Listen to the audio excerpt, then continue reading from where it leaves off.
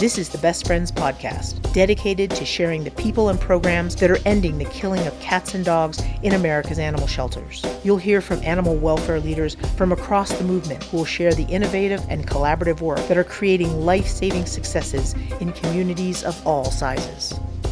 Welcome to the Best Friends Podcast. It is September the 2nd, in fact. My name is John Dunn, and today's episode is about saving senior pets. On the last episode, we talked to Lisa Lunghofer from the Gray Muzzle organization. They're the only national organization that is focused solely on saving seniors. I always learn things on every episode, but one of the things she said to me just keeps rattling around in my brain, and that is this. There are very few organizations that are solely focused on saving senior pets. A few dozen rescue organizations across the entire country at best. Now, I was blown away by that for a couple of reasons. One, because we love seniors, right? We love the animals who need the most help, the ones no one else will help. That's who we're often drawn to. And the other realization is that the need is so big.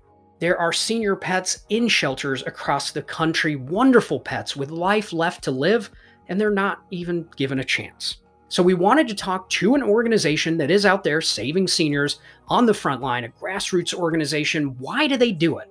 And what is life like for people who save senior pets? As NBC 10's Mario Hilario reports, it speaks to their greater mission of caring for canines in need. Shorty is no dummy, but he has certainly cozied up to one. Meet his mannequin. FARC, which stands for Fake Mark, named after Shorty's dad, Mark Peralta, who adopted him 11 years ago. Now, Mark, who is a colleague of mine here at Best Friends, started Vintage Pet Rescue with his wife, Kristen, a few years ago.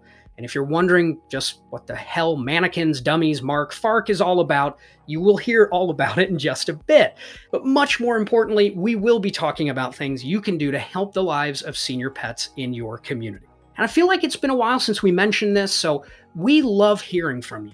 Feedback about the podcast. What do you like? What do you not like? Our email is podcast@bestfriends.org. What are you doing in your community to help people and pets that you think others should know about? Are you saving seniors? Let us know. Podcast@bestfriends.org. And now my conversation with the co-founder of Vintage Pet Rescue, Kristen Peralta. Kristen, last week I talked to Lisa Lunghofer with the Gray Muzzle organization, and we talked about the sort of higher level picture of what's facing senior pets. And we wanted to also speak to an organization, a rescue organization out there on the front lines, grassroots, that is focused only on senior pets. And we immediately thought of Vintage Pet Rescue. Oh, well, thank you very much. Well, everything in the field is a labor of love and emotionally difficult. But, if I had to rank things that were the hardest for me, disaster response, right up there. Hope I never have to do that again. And working with seniors is really up there. I mean, the loss, it just must be really hard. So, why? I want to know how it came to be. Why did you decide to do this? Let's start at the beginning. Sure. So I grew up in Rhode Island, had dogs growing up, ended up as an adult moving out to Los Angeles, and I was out there for 9 years, and that is where I met my husband, Mark. We met in the shelter, actually, at the NKLA Center, right as it was opening, and he had two senior pugs. At that point, I did not have any pets of my own. We started dating and we ended up adopting a senior pit bull, who we still have, Asher. So that was kind of our first senior that we adopted together. And then we actually ended up taking in this little, what was she? Like a Maltese poodle mix. We named her Rue McClanahan. The shelter said she was 8. Now knowing what we know, I think we would say she's probably 14 or 15 at the time. We thought we'd have her for a few months. She was definitely a hospice dog, but she ended up staying with us and living for about a year and a half before we had to say goodbye to her. And when we actually said goodbye to her, we decided to adopt another senior dog in her memory. And it kind of just spiraled from there. We became known as the people who took in senior dogs. So what started off as having, 3 seniors went to 4, and eventually we ended up with 10 senior dogs. And this was well before vintage pet rescue was even a thing. It was before we even thought about doing this. So when we decided to move back here to Rhode Island 4 years ago, we decided to actually do a legitimate rescue and created Vintage Pet Rescue. And we've now taken in hundreds of senior dogs over the last 4 years that we've been an actual rescue.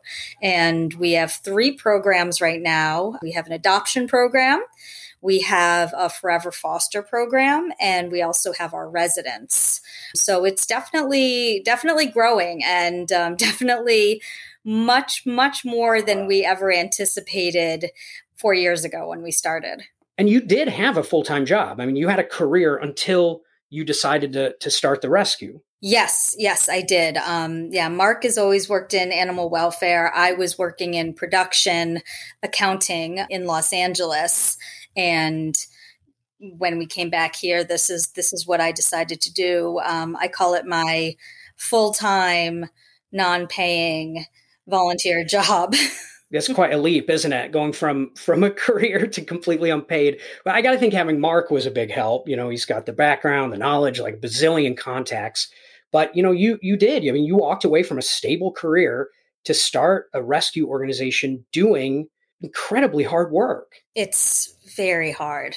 It's not your typical cookie cutter. Oh, we're bringing in a litter of puppies and we know exactly what we're doing. We got to do their shots and then they go off to their own homes. Every dog we take in is coming in with 14 or 15 years of history.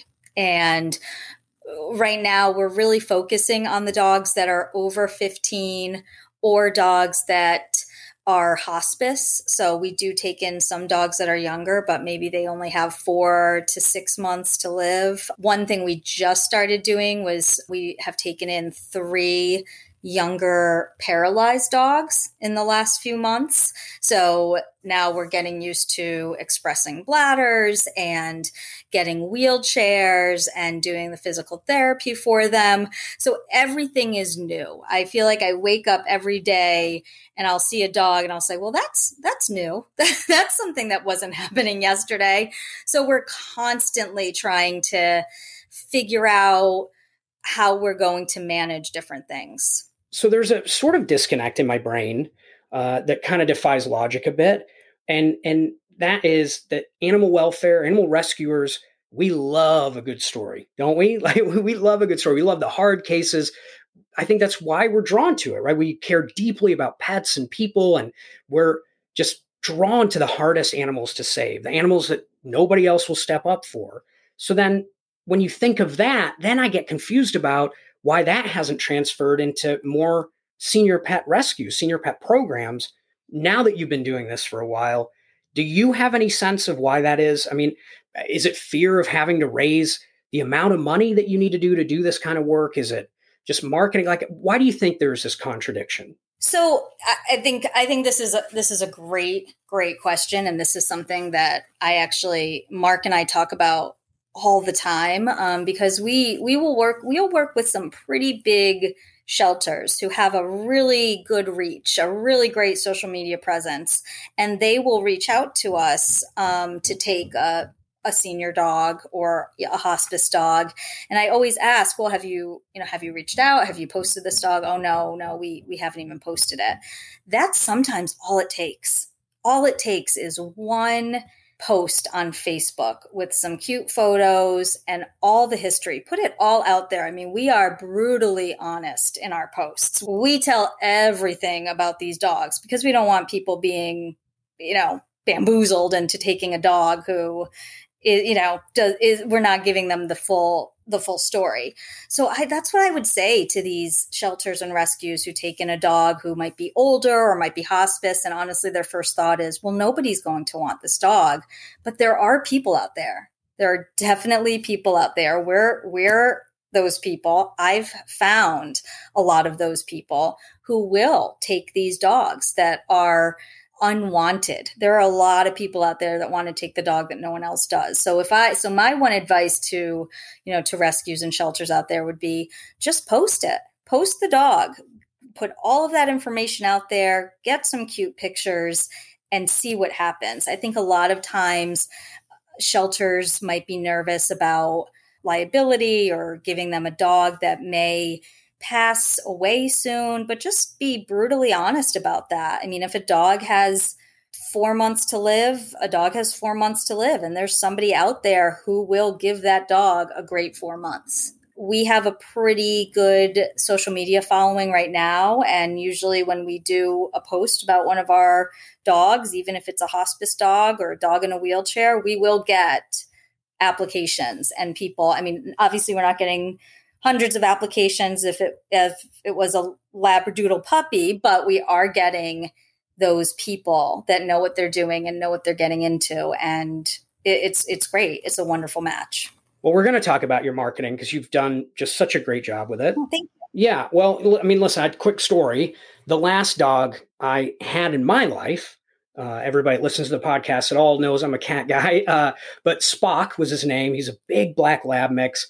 About 12 years ago, maybe, my wife rescued him. He was in the middle of a freeway, rural Michigan, standing there, and he was just a total mess. You try to find if anybody out there knew him, a farmer. Nobody knew him. Nobody was looking for him. And the vet gave him, a couple weeks, couple months, maybe. And he ended up living a couple of years. And Spock was great, but he had cognitive issues, dementia. It just wasn't a situation where you, the pet owner, you're going to have a relationship, you're going to have a bond, but it's a different connection, not what you would have with a younger pet. Not bad, just different. And I think that to me goes back to this point that pet ownership, it does not just take one form. It's not always this, Marley and Me Hollywood version. An 8-year-old dog, a 12-year-old cat have plenty to offer people. We just have sort of been trained almost to believe that that's not true. So I do think we have to do a better job of talking about it, whether it's senior pets or anything else. FIV cats. I'll tell you, FIV cat. Think about how far we've come with the public explaining FIV, explaining the disease, and that positive cats can still make great pets, can live long lives. There is an adopter for every animal, right? I believe that. And all animals in their own ways, each of them brings something to our lives. Absolutely. Yeah, no, absolutely. I think it's a different, and that's the thing. You're not going to, like, if you're trying to market a 16-year-old dog that's blind, who has dementia and needs a belly band, you're not going to get those people that want a puppy. And you shouldn't try to get those people who want a puppy. They're not your audience. And out of the, 20,000 people that are following your Facebook page, there might be 6 that say, that's the dog I want. But you only really need one of them to step up and adopt the dog. So really you just really have to figure out, okay, this dog isn't for everyone. I'm not going to force somebody who wants a puppy to take this dog, but there is somebody out there this is exactly what they want. It's a different kind of mentality for those people that take in the senior dogs and the sick dogs. It really is. So we know that positive marketing always wins. But you also talked about transparency, being real about the pet and the situation. And those situations, right, what a 15-year-old dog is going through, that's tough. Even just the medical stuff alone, that can be tough to kind of absorb. So how do you balance that, especially with the public, of telling the story without it being something where people will just say, listen, Vintage Pet Rescue, love you guys, but I can't do it. I can't do it anymore. I got to unfollow your Facebook page. I can't take seeing another 15-year-old dog with mats and a cloudy eye and a leg thing. Even though I know you're helping, I'm thankful for you, but I just don't want to look at it anymore. How do you balance all of that? Yeah, our big thing, we really, really try not to really do anything sad. The only time we post, a sad post is when we lose one of the dogs in our care. But even then, we try to kind of have it be a celebration of, that dog's life. I mean, obviously it's not an 8-month-old puppy that's passing away. That's tragic. It's a dog who's lived a long life and has been happy and has been cared for. So we try to focus on the good things, even if it's a few weeks that we've had with the dog. We really, when we post our dogs for adoption, we gloss over the sad stuff. We'll say maybe a little bit about, kind of the situation of where the dog came from, but we're really not fans of bashing previous owners or previous situations. We just try to kind of focus on the dog and their personality and what their future can hold. We really don't want to go in there with the whole, oh, this dog was found in a dumpster and covered in flea. Like, we don't really do that. That's not our thing. So we really just try to focus on the dog, and we try to do it with humor a lot. That's kind of our thing. We did a few months ago, we did an ad where we talked about our dogs like they were used cars, and we were a used car salesman, and, bald tires and clean interior and high mileage and stuff, which, people really enjoyed. But we just try to do it with humor. We're just super honest, and we try to do it with humor. And we think it really helps people kind of connect with the dogs. Well, you're still growing. I mean, you're still a new organization, but, where are you this year? I mean, how many animals, how many dogs do you think you're going to be able to help this year? Oh boy. I have a whole spreadsheet, but I haven't counted in a while. Well, I'll tell you this week alone, we're taking in 9. So we're crazy. And just so you know, that's 9 dogs coming into our home. Your home is big, thankfully. I mean, I think it's actually an old church. Yes, it is. Yes. So we live in an old church that was built in the 60s. It's perfect for what we're doing.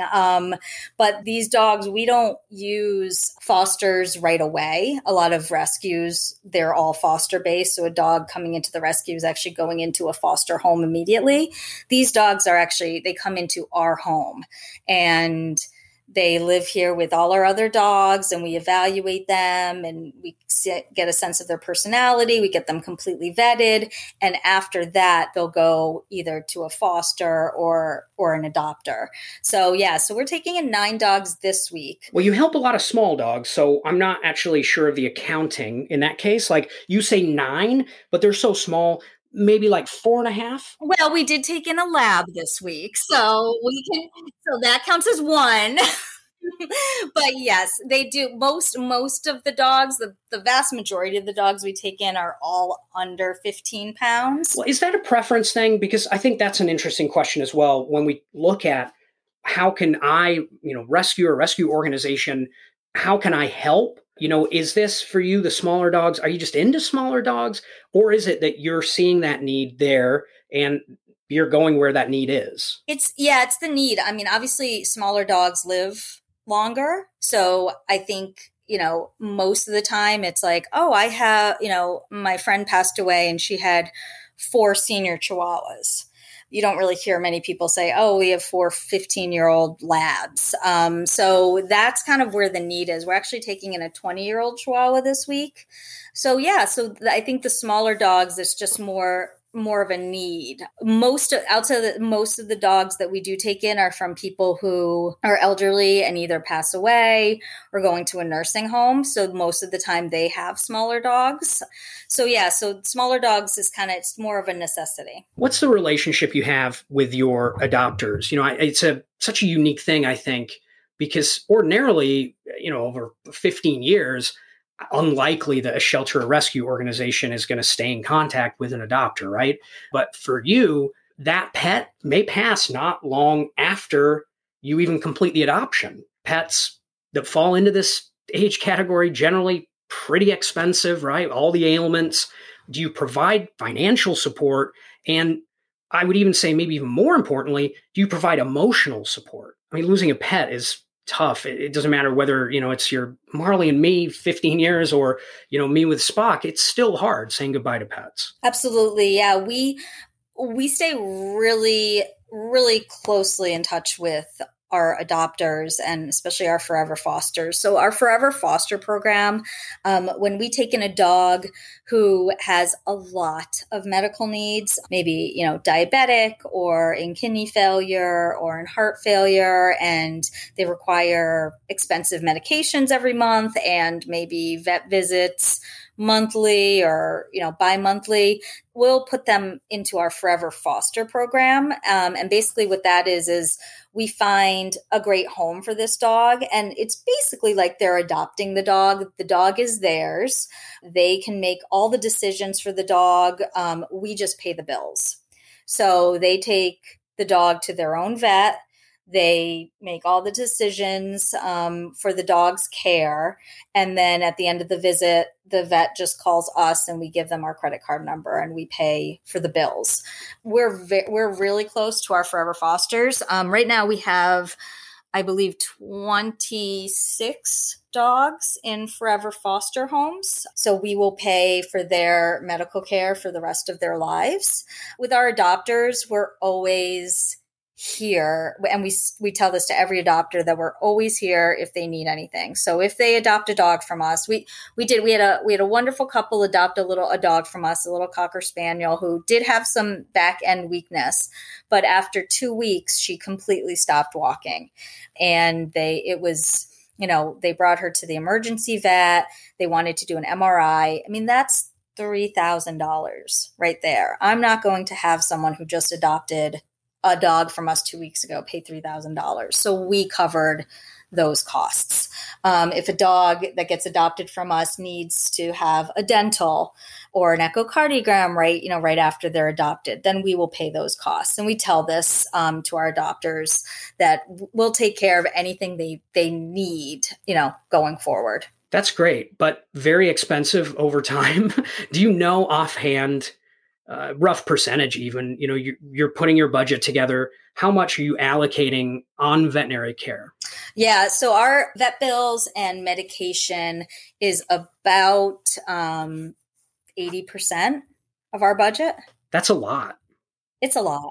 It's a lot. It's so, 4 years ago, if you had told me that we'd be spending this much at the vet, I would have laughed. I would have said, you're crazy, because I thought we'd have just, a small rescue and take in maybe 10 dogs a year and yay. But it's a business, and it's crazy how much it has grown in the 4 years. And it really shows how much of a need is out there for these rescues that focus on the senior dogs and the hospice dogs and the medical dogs, because there are just so many rescues that just won't even take dogs. And it's hard when people, because like I said, most of the dogs we get are from elderly people who just, they don't have any options. If you're going into a nursing home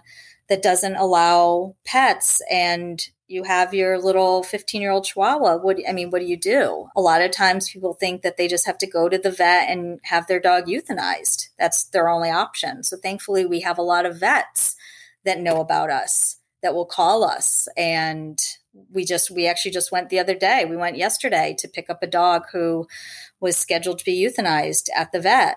And we went and we picked him up.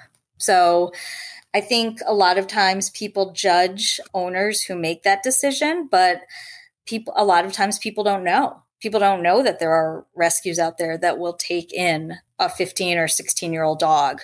And I hope that by getting some publicity with our rescue and the other, I think there's about 40 rescues in the country that focus on senior dogs. I hope that we could have one in every state or two in every state. I think that would be wonderful. 40?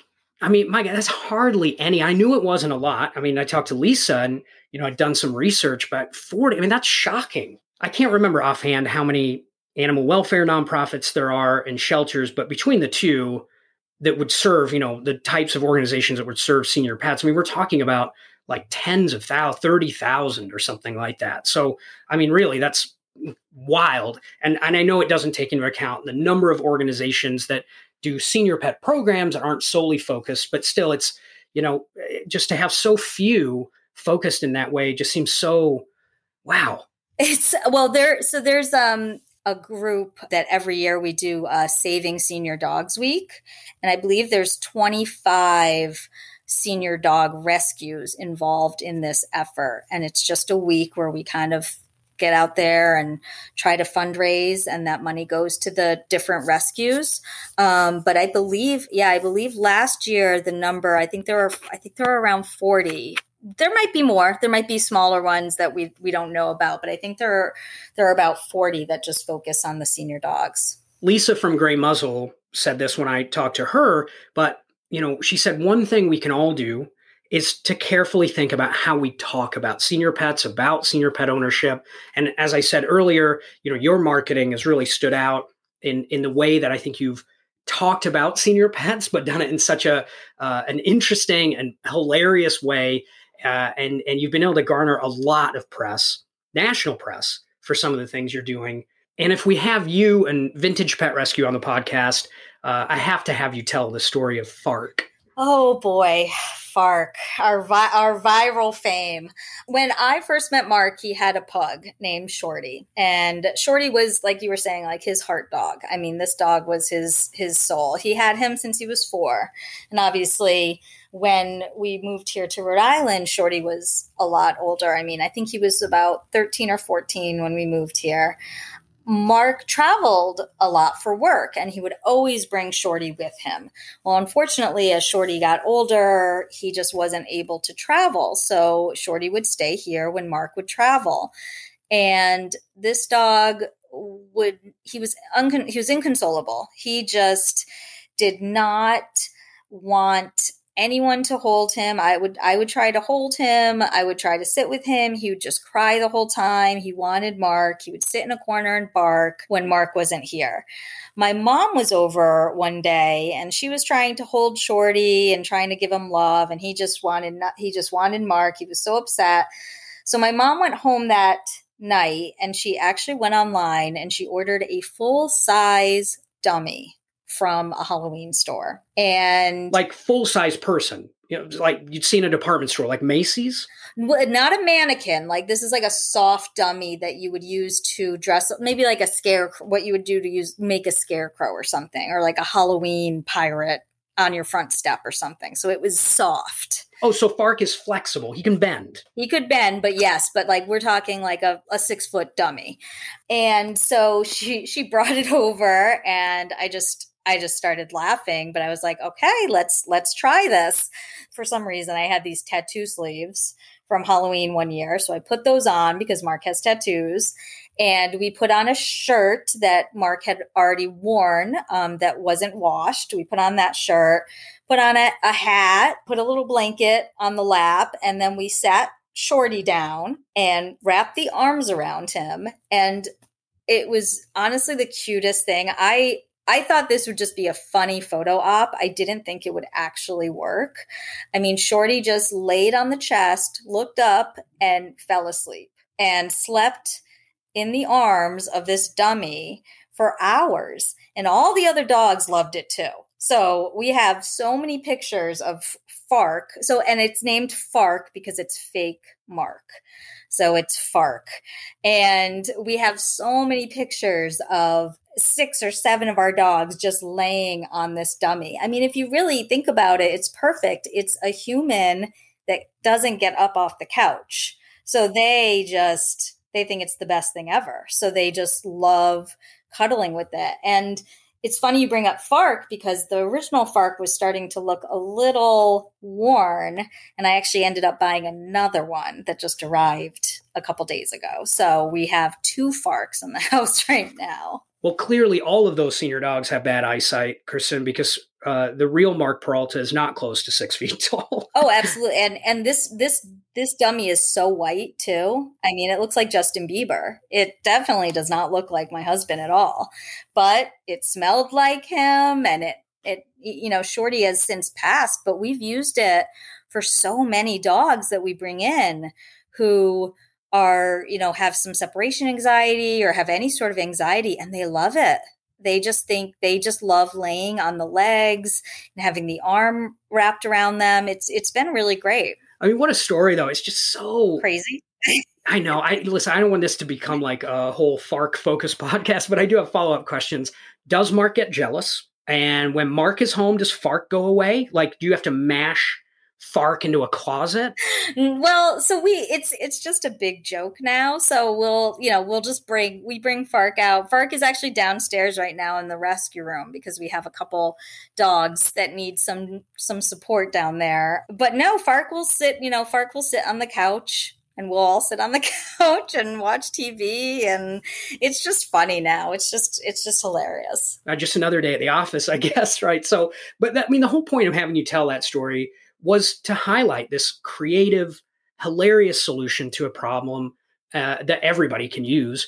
But more importantly, I think you recognize how good of a story that was to tell the story of senior pets and animal rescue. And I mean, it just was great. And you got it out into the media. I think I even saw it in People. Yeah, absolutely. Yeah, it was in People. I think the Huffington Post wrote about it. We had our local news come and do something. So yeah, it was all over. And it's still, I still get tagged in it. It's still being shared online all the time. Well, I can't wait to see the next round of media for FARC 2. Okay, yes. Well, I might actually name this one Fristen. It'll have long hair and it will be me. So we'll see. Honestly, your house is starting to sound like a place I never want to go. It's going to be really creepy. Well, if nothing else, you're going to be a huge hit at Halloween in the neighborhood. Well, listen, I think one of the last things is advice. You've been up and running for a few years now. This work, senior pet work, has its own complexities. And we know we need more people doing this, saving senior dogs and cats. So what do you wish you'd known before you started? It's interesting in this case because I think there are so few groups doing this work in the way you and Mudville and others are, that we don't have as many models to look at to understand approaches. Like, you want to know how to get your community to no kill.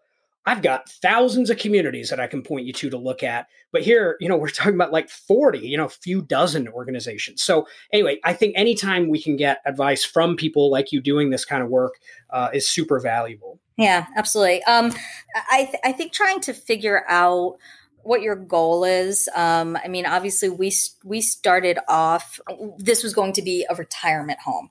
We were going to keep all the dogs here in our home until they passed away. Again, this is when we thought it wouldn't be that big and we wouldn't have this much of a need. That did not work because we had so many people that wanted us to take dogs. And obviously we can't just keep bringing dogs in and not sending any out. So that's when we then had to kind of tweak a bit and do the Forever Fosters and do the adoption program. So I think having a clear-cut idea of what you want to do at first is good, and just realizing that it might change based on the need. And then also, when we first started, we said, we'll take in dogs that are eight years and up. That was a senior dog to us.